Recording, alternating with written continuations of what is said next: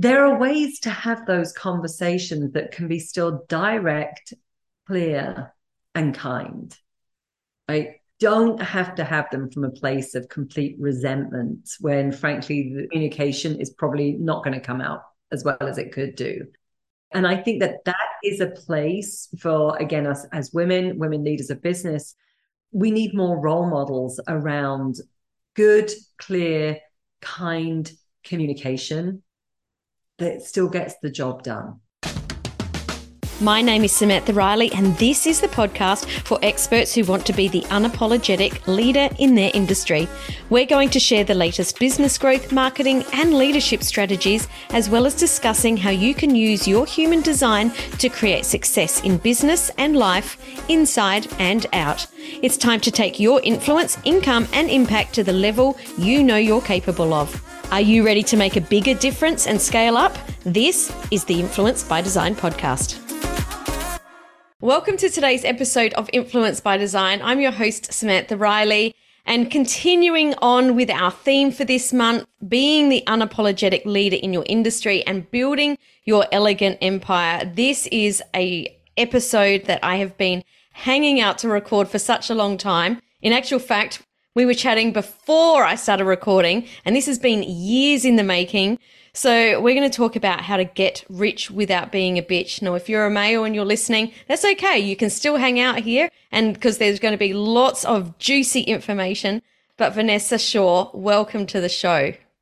Hey, I'm excited, Sam. Thanks. I can't wait for our conversation. And yes, it has been a long time in the making. So it's because we normally spend so much time chatting that we don't actually ever hit record. So totally. This is great. I'm really, really looking forward to this. Why don't you share with us, Vanessa, before we jump into the episode, what is it that you do and how did you come to be in this place that you're in now? Right. So I have been almost in business for myself for nearly 2 decades. I realize the years are getting up there. Original life coach. That's what I wanted to do. Well, stay-at-home mom turned life coach. I had a health coaching practice helping women lose weight, self-esteem issues. And then that rapidly got me catapulted into a major law firm where I ran an internal peak performance coaching program, got into executive coaching and leadership development, stress, resiliency, peak performance. And actually probably had that for nearly 4 years, 3.5 years. And then quick story around that, Sammy, because you possibly don't know this, but I kind of lost that contract. I mean, there were a whole lot of things that happened internally and the contract was disbanded, but I had put all of my eggs in one basket. And when the contract disappeared, so did like 85% of my income. Ouch. And I found myself, ouch, like no backup plan. I'd got very comfortable. And my Swiss accountant at the time told me that I would need to file bankruptcy if I couldn't turn things around quickly. Oh, wow. So that's kind of that's an important point for the conversation today, because I really didn't know what I was doing or supposed to be doing in business, and the money was coming in and I was spending it and having a really great time and didn't have cash cushions and all of those other good things that I have in business today. So when something went wrong, it was massive panic stations. And then soon after that, so good news is I did turn things around and discovered, though, that I pretty much had a dysfunctional relationship with money and wealth. And this love-hate relationship, didn't understand how it worked, couldn't understand, I've had whole stories around the numbers in my business and sales and everything, and thought I was alone and that was just a Vanessa thing. But as I started to work my way through it and had conversations with other women, I would discover that they had similar challenges. So I wasn't alone, and which was thankfully somewhat reassuring. Exactly. Right. And then actually it was then quickly on the back of that I decided to really go for my dream. And I wanted to come to the States and I wanted to see what it was like to grow a business here in the States. So just as after I turned things around in Europe, kind of turned around quickly again and moved my family to Arizona, which is where I'm at today. And I've just celebrated 10 years here. And now very much in a business coaching So I run the Business Growth Academy. We work with women who are typically professional services and B2B service providers already at six figures, and we're helping them scale to that $1 million mark. So very much the space that we operate in, love it, have some, phenomenal success stories, but we're really helping women as well with that side of the business, all around the money part of it and who they need to be in order to be more successful. Let's go right there, because that was the beautiful segue, who they need to be. We were talking earlier about people not owning their ambition. How much do you see this as being sort of the core problem, or is it something else that you see as the core problem for women not being able to move forward, I guess, and really own who they are and what they really want? Yeah, right. It's that bigger question of what they really want. Well, here's kind of, I think what's happened is systemically, it's really not okay for women to be ambitious in society, right? It's okay for guys to be. The guys are, almost we're going to reward you for being ambitious. Like it's a good trait to have. And somehow for women, if we were to really declare that we're ambitious, we immediately have images of backbiting and cold-heartedness and frankly, less feminine than, we're supposed to be. So on the one hand, we've got to acknowledge that, that's perhaps something that's been imposed on us that we've inherited. And so, yes, from the inside, that ambition is about the fuel that we really need, the fuel and the energy that we need to achieve the things that are so important for us. So I think of it as like a muscle, though, as well. We've got to flex that muscle, right? And it can start with sometimes just the smallest things that we want for ourselves, that now we are, declaring that we want them and actually going after them. And certainly when I first started out in business, yes, I knew I was somewhat ambitious, but the goals weren't anything like the goals are today, right? Mm-hmm. I mean, it was all relative, but it was really seeing what I was capable of. And I think this is the other side of this ambition, is that when women declare that they want something, it's typically rapidly followed up with a justification. Oh, yes. Like I have to justify, right? Mm-hmm. Mm-hmm. I have to justify why I want it. And the justification typically sounds like something that society would approve of. Mm-hmm, mm-hmm. Right. That is so what we do in, I think, not just ambition, but so many parts. I recorded an interview yesterday, and I'm not going to share with who I recorded the interview with, but it's someone that's on the show this month. And we finished the interview, and this person went, "Oh my goodness, Sam, you are such a good interviewer." And you know what I said? "Oh, thank you. I think it's because I've done like more than 400 episodes." And he went, "Why did you follow it up with that?" Yes. Could you not have just said, "Thank you, I'm really bloody good"? Yeah. And he caught me out, because I'm not generally someone that thought I was like that until he called it out. And then I thought, how much of this stuff does hide behind the scenes? Totally. How much of it is sort of deep rooted and comes out? I mean, you and I know that there is all sorts of things like that, but he even surprised, I've just given away. That person actually surprised me. Yeah.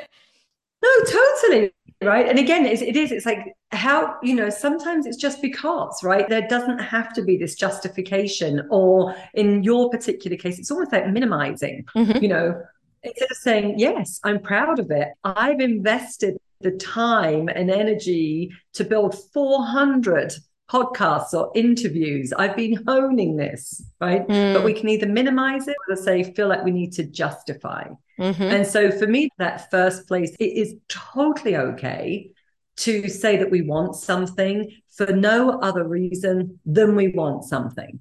Totally. I had a friend years ago, as we were sort of talking about this exact topic, and I actually can't remember who this originally came from. So I just can't remember who it is. But he said to me, "Sam, it's okay to say, I want something because I want something." Yep. And it's really actually changed. Leon, my hubby, and I actually say this all the time, where we'll catch each other out, because either of us will say, "Oh, we want this, but," and we both say, "No, I want it because I want it." It's okay to do that. Absolutely. So I think that's that first place. Now, of course, when this comes into business, it is, right? It's like, what do we desire to build? Who do we desire to work with? What sort of revenues do we want? What sort of profit do we want, right? But, what do we want to pay ourselves? I mean, all of these things, we've got to be okay declaring them. Mm-hmm. So my dog's so funny. We've got a little Labrador, just in case anybody gets to hear doggy snores. It's not me, it's a Labrador that is determined to be in on this conversation today. So I would say, yes, that's that first place. Like, let's own our ambition. And then as women, here's the other piece. This is where we have to help one another. I think it's really important that we seek out other women who are equally ambitious, right? Their goals can look different so that we can normalize the conversation. Right? No. You and I do a lot of that behind the scenes. And it makes it just a very safe, normal conversation. The thing we really have to stop doing as women is sometimes we then we impose a story on a woman that, if she's ambitious, well, she in that domain over there, she must be somewhat bad over here. So, like insert, marriage is on the rocks. She must be difficult to live with. She must be strident. She can't be a good mother. I mean, it's like all of the other things that start to go into play.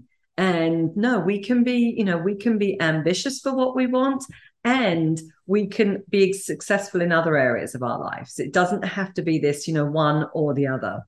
100%. Let's talk about this ambition a little bit more, because I know that both of us work with some amazing people that sometimes struggle at the beginning to say what they actually want. And a lot of times it's not just saying it, it's that they don't even understand what they want. What are some of the tips that you can give around, beginning that journey so you can really unapologetically step into who you really want to be? Yeah. And I'll go back to my own kind of story on this, because this is really how I discovered this for myself, which I think would probably be the most helpful share. We often won't know necessarily, what we want, because we've been so conditioned to not even declare what we want, right? Or many of us have been conditioned to be satisfied with what we've already got, right? Be content. That was a lot of the scripting for me growing up. Was kind of I had this restless energy, and it was my mother. I remember her saying, like, oh my gosh, when will you ever be content? Like, when is enough enough? So, right, that's almost that kind of shaming bucket, right? That you're asking for too much here. So for me, where I had to start, Sam, was really tapping into my inner desires, going within, and not necessarily paying attention to what was going on outside of me, although of course those things can kind of inform decisions. But it was listening to, what are those desires, those yearnings that I'm having that frankly aren't going away? Because we have some that are very fleeting, right? They're just kind of ideas, but we're not necessarily drawn to fulfilling on them. Like, we're not going to put the effort in. But in my particular case, I had this real deeper desire to A, run my own business, and B, I knew that the work that I had to do had to make a difference in the world. Yes. Those were the only two things, actually, my desires actually pointed me. Like, my desires did not give me like a fully written out map or like a business plan. Not a full 90-minute blockbuster. No, it wasn't. It was like, okay. But those desires never went away. And here's the thing. They can be totally irrational. They can feel like they're totally irrational. There was no real sense of, why would I want to be a business owner? There's no other business owners in my family. They were far more kind of professionals, traditional teachers, and different. There was no rationale for it. But our desires are emotional. They don't have to be rational. And so I think really starting to pay attention to that, the more I paid attention, the more I could see that those desires were like my unique seeds of what I was meant to grow and create and develop in the world. And they were my inner guideposts. So that's the advice I would say to somebody right now, is start to pay attention And even if those desires feel like, wow, this just feels irrational or crazy, but it's still there, like start to pursue it further and engage with it further. Yeah. And it only seems irrational until you shine a light on it and I was going to say explore it, but sort of deep dive into it, because it's only irrational in our head. Once it comes out, all of a sudden it comes into form and it has a completely different take on it. And that's when you get the feeling. And it's the feeling, isn't it, that really propels you forward. Totally, right? Totally. And again, it is, it's like then it becomes very energizing, you know. Again, we have to understand this comes back to the people that we hang out with.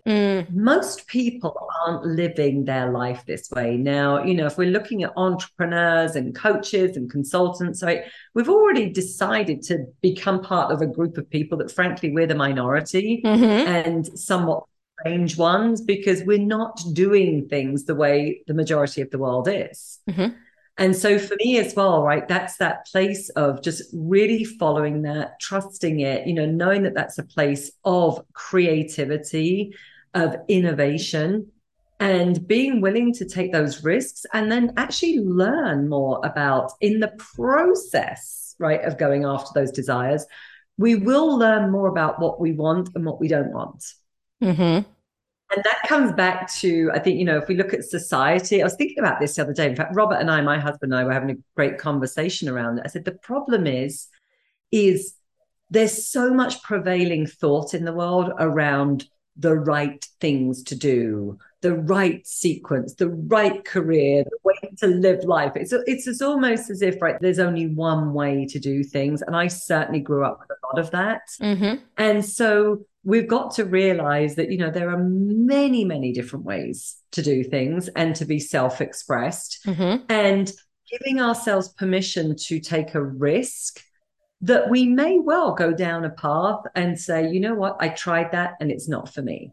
But again, this comes back to society. Why do we not do it in the first place? Because I think we're more concerned about what people will think. Yes. And the judgment, right, of, you know, oh my gosh, like she said she wanted to start a business, but, you know, 18 months later, she was back in corporate. Well, great, because perhaps she was meant to be there, was really following something and learned in the process that that was not for her. And this has put her on a path. But, you know, people can become very judgy. And I think we don't pursue our desires because we become so concerned about disappointment. Like, what if I really go for it and things don't work out? And it's like, I feel like I've put my hopes and dreams on the line. And then secondly, judgment of others. Yeah, 100%. And I think that judgment of others holds people back so much. And this is where it gets really crazy. The people that they're afraid of being judged by are not the people that really are there championers? Is that a word? Not at all, but we know what I mean. Yes. The supporters, the people that are I can't even say it now. The supporters, you know, the people that are the cheerleaders and saying, hey, this is great. So, you know, we get so caught up in worrying about these people that were never going to be with us on this journey anyway. Yeah. It's just crazy. You mentioned something before that I want to touch on slightly before we move in, because I think this part is so important, and we're talking about having this inner circle, and it's the safety of our inner circle, because I think that this can really, really, if this safety isn't in place, it can really have us on shaky ground. What can you speak to about making sure that you're in a safe environment? Gosh, that's such a great question. Whew. It's a big one. It is. It's a really big one because there's so many layers to this. And I can speak to kind of like where I started from and probably where I'm at today, because a lot of this does come down to trust, perhaps some of our sensing and intuition, right, around like really what is safety. I love that you're bringing that in. Yeah. How does it feel? Right. How does it really feel? Like, are we getting that vibe of, ooh, I'm really not sure? And then frankly, do we need to, even like, especially coaches, I think perhaps this is the good side of like, you work with a lot of coaches, you know, do we really need to have like verbal contracts around things and hope that the people that we're having those verbal contracts with are actually going to honor them? even if they're verbal, right? I'm going to share something like, will you really honor this as a confidence? So there's a lot of layers to that, kind of like around, okay, the sharing and what do I need to say or ask for in order that I can feel like I'm in a safe place, like advocate, for myself, and make sure that I'm making some of those things explicit. The reason I say that is I tend to be fairly naive, and still with all these years of my, on this earth, I really believe everybody to be good. That's kind of my worldview. And so, yes, I call it a slightly naive, perhaps, worldview of people. And I have had some really unpleasant surprises, not surprisingly so, right? Of when thinking that something was safe to share and it wasn't, right? And somebody then took that thing and it was used perhaps in a harmful way or shared in a way that shouldn't have been, right? And I can think of several times when that's happened over the years. So I've certainly learned a lot of discernment now around who I share with. And really that sending of those people and really finding those people. But the other piece for me, honestly, Sam, has been like the safety net of I find safety within myself.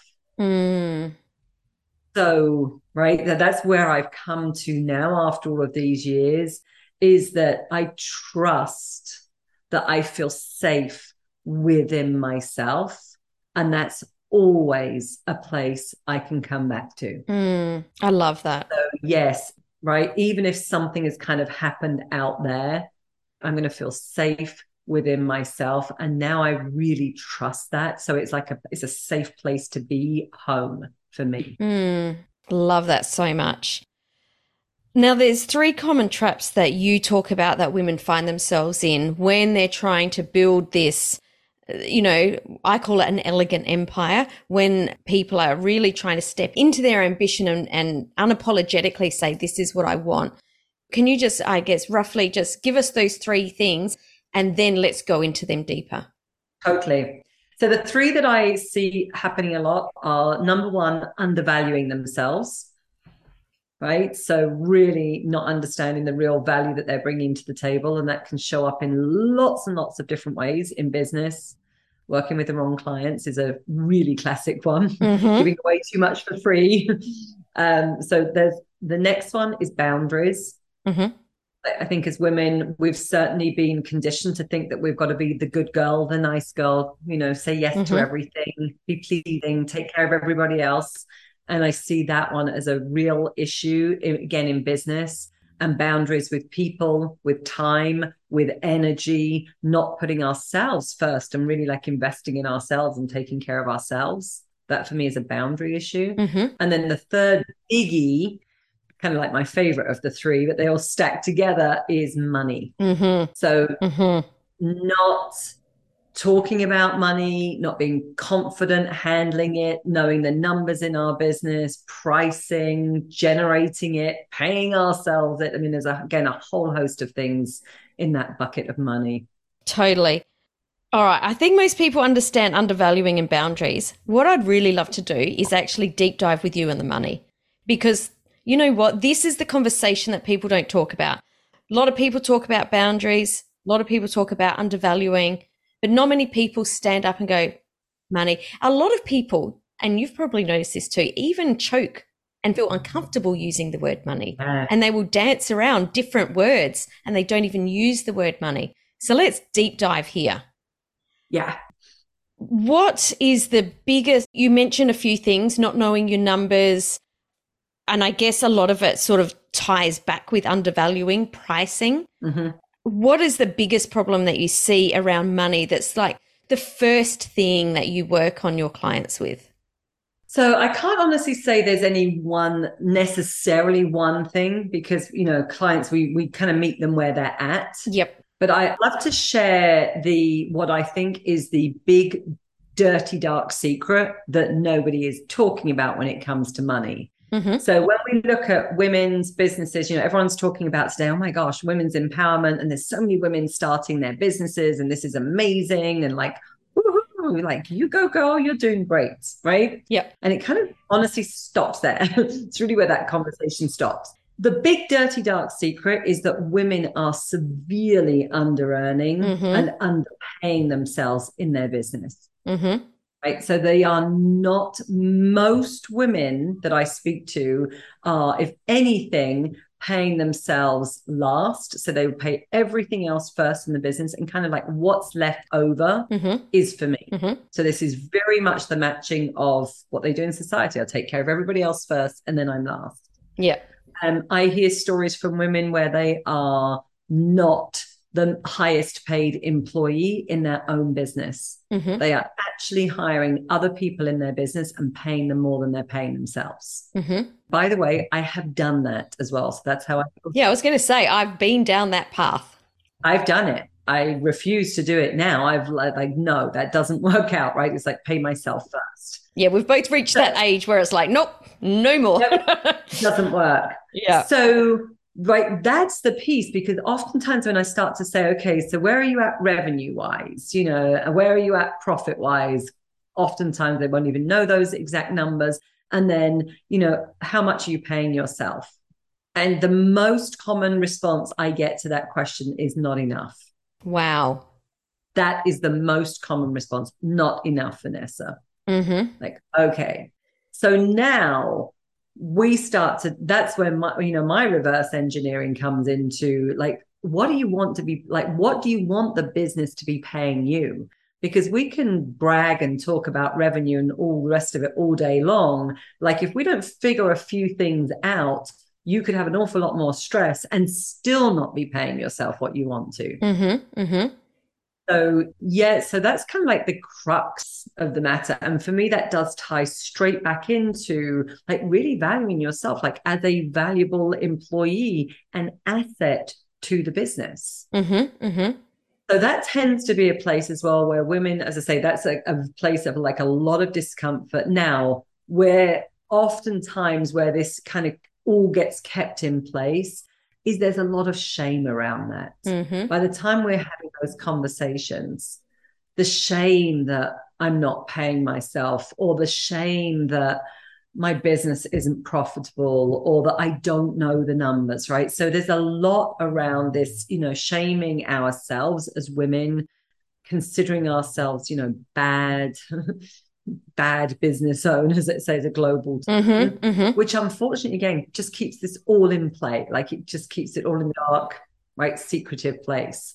So one of the things I really like to do there is normalize. You know, when I start to share stats with women, you know, I share a stat that only 12% of women-owned businesses go over 100,000. And it's just shocking statistic, right? It's a really shocking statistic. But because the women that we're primarily working with are already over 100,000, so many times I almost see like their shoulders go down. Oh, wow.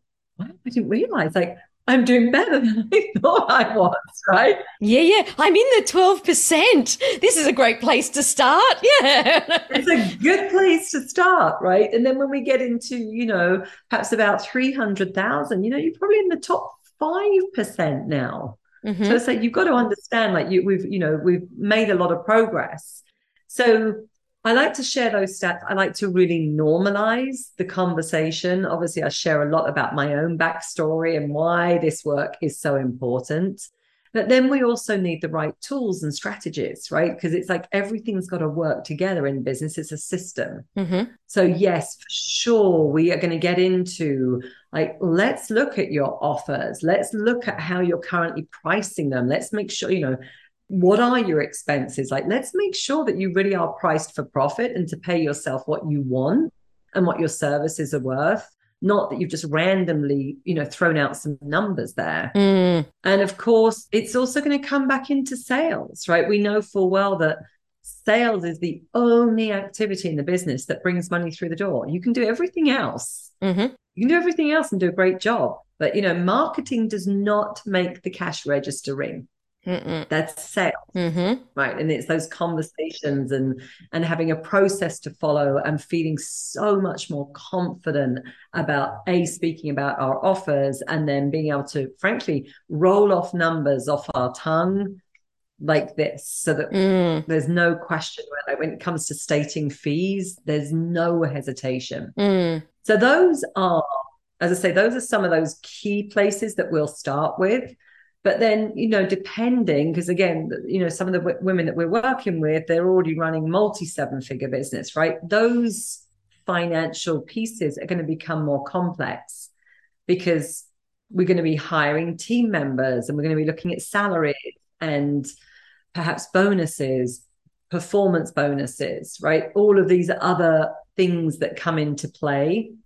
This is interesting, Sam. Actually, I'm thinking of a couple of clients right now, but it's actually, I start to see that women bang up against their limitations, particularly it's still a money conversation once they start to hire a team, because all of a sudden I might discover that they're doing something just a little crazy. And I'm like, whoa, what's that going on over there? And I'll give a couple of examples, right? We've hired team, perhaps the business owner, she's now at the point like, oh my God, I've put in the work. I no longer want to be working. Let's say it's Friday afternoons, right? For sake of argument. And then all of a sudden I discover the whole team has been given Friday afternoons off as well. I'm like, tell me about the thinking behind that. Like, help me understand what that's about. Like, is this a cultural thing? Is this a benefit for everybody? And again, it's typically not. It's more the case of, well, I can't expect others to do what I no longer want to do. And I don't want them to think I'm lazy. Oh, wow. Or I'm getting rich, so to speak, on the backs of them. And therefore, I'm giving them those perks as well. Like, this is going to get tricky when it comes to, right, salaries and performance plans and trying to scale a business, right? This is a tricky place to be. And let's just call it for what it is. As the business owner, we're the one that's taking all the risk. Yep. We're the one that's paying the wages, and the wages have to be paid. If we have a bad month, the wages still have to be paid. We're the ones that are, we've essentially, yes, we are the benefit of the financial side, but we also are the person that's got our head on the chopping block all the time. All the time. We are the visionary. We're one that's, everything begins and ends with us. Yep. So that it is something that you can tell I'm super passionate about. Our team members, yes, we can look after them, but we still need to look after ourselves more. Totally. It's like, because without us, right, there is no team. There is all of these other things. And most of us in small business. Exactly. Because at the end of the day, if our business doesn't work and we close it, all of those people lose their jobs. Totally. Absolutely. And that's what I was going to say. Most of us are wearing, because we're in small business, we are wearing multiple hats, right? We are doing sales. We might still be involved in delivery and we're leading our teams. And as you said, if all of that for some reason falls apart, yes, everybody is unemployed. So those are places where I say I see it like this next level of women when they start to get teams. They can be, really concerned about having the tough conversations. Those different, and again, I get it. They're not pleasant to have tough conversations, but when somebody is underperforming or they need to be held accountable for something, those are skills that we need to build. And by the way, they absolutely still have a direct line back to money, because this is, you are paying somebody, right? You are paying, like, it is money. And now somebody is not doing what they should be doing, or say they're operating at 60 to 70% capacity, right? That's now coming back out of your business and ultimately your pocket. So those, like, for me, is like the next level of conversations that we have to have, let's say with team members, perhaps it's with vendors as well that aren't performing, not delivering what they're supposed to deliver. And again, it comes back to who are we being, right? We were talking about the Get Rich Without Being a Bitch as the title of my book that I'm writing. There are ways to have those conversations that can be still direct, clear, and kind. I don't have to have them from a place of complete resentment when, frankly, the communication is probably not going to come out as well as it could do. And I think that is a place for, again, us as women leaders of business, we need more role models around good, clear, kind communication that still gets the job done, that's not demeaning of the other person, it's not disrespectful. By the way, if the other person receives it as such, right, and that's not how it's been delivered, that's on them. Yeah. Right. That really is on them. But again, those are the conversations that I'll get into with women. But I'm so concerned. They're going to think this of me. And I'm like, you are the business owner. You are the leader here. And really, you can't control some of these things. And I think that's a really important part. Yeah. You said, you are the leader here. I think that's the really important part, to step into that leadership, because I feel that a lot of women will sort of back away. You mentioned it before when you were talking about the situation of, team members not working on Friday afternoon. We need to lead. The world is actually craving leaders, good leaders, kind leaders, but leaders that are really stepping forward and saying, hey, this is what we're doing. This is the way we're doing it. And let's go. Absolutely. And I, just as you said that, I've literally given this talk a couple of times. Just last week, I was flying out to Colorado and we're just having some fabulous conversations around it, around boardroom tables with women. And one woman shared that she was very consultative, let's say, with her team. And again, I just hear things, and I've just heard it a lot over the years. So, because they think they're going to run something by me, I'm like, hang on a minute, tell me more. And again, the overly consultative was, well, I really want to keep them happy, and I want to, I want their voices to be heard, and that they're a valuable part of the team and everything. I said, that's all valid, right? Yes, absolutely. This is valid. But where, again, it was starting to tip a balance here was now they start to think that they need to be consulted on absolutely everything.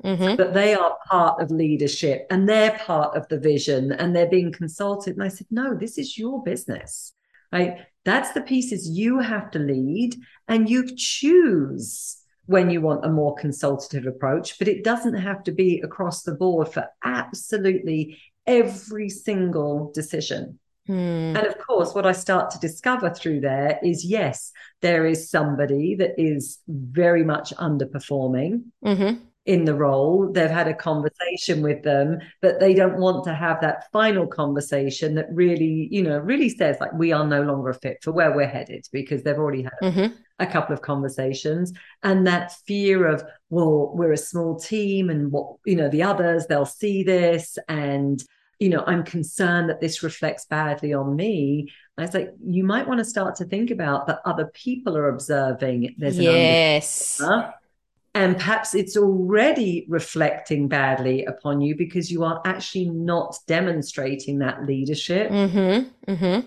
have you stopped to think that your top performers on your team will actually respect you a lot more for making the tough decision? She was like, busted. She was like, okay, right, I've seen it in a completely different way now, right? But this is where, again, we can kind of get in our own way, frankly, lose our power, right? And when we need that to be leading our business more effectively. Totally. And that is the importance of being, looping right back to the beginning, the importance of being around the right people. We need those right people around us to create that safe space, the safety of being able to talk things through, because business is challenging. It is. It's not a walk in the park, let's be honest. And the importance of having the right people around us so that we can understand that we're not the only crazy ones. Totally. That there are other people that have very big goals and dreams just like us, and that is perfectly normal and okay. Yes. Yeah, totally. And I'll hang out with a bunch of crazies all day long. Thank you. Exactly. Now, Vanessa, I know that you've got a book, The $1 Million Question. Can you talk to us about that and why people would benefit from reading this? Totally. It's a really short book. latte or a glass of red wine, perhaps, and you can have read it. So that's like Oh, perfect. perfect. So the $1 million question came from a doctor that we were working with who was holding back on her own ambition. She had this desire to lead her practice in a very different way. She's a top functional doctor here in the States, functional medicine. And she was holding back on it. And again, for fear of backlash from the peers and actually particularly guys like male doctors. And she was running an insurance-based practice. And I asked the question, which the $1 million question, which is, what are you tolerating? Because when we look at ambition and what we want, we actually won't get what we want. We'll get what we tolerate. Mm-hmm. And we really do need these to work together. So we've got to be raising our standards around things that we are no longer willing to tolerate. Otherwise, we're going to create a lot of stress for ourselves. And so she came to me actually in a break at one of my live events and had written everything on a piece of paper and said, this is what it's costing me. Like there's $1 million that I should have in my practice if I could make this, move.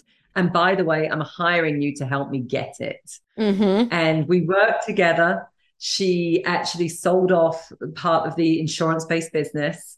And we're fully concierge functional medicine. She's an incredible woman, really incredible. And the practice is completely taken off.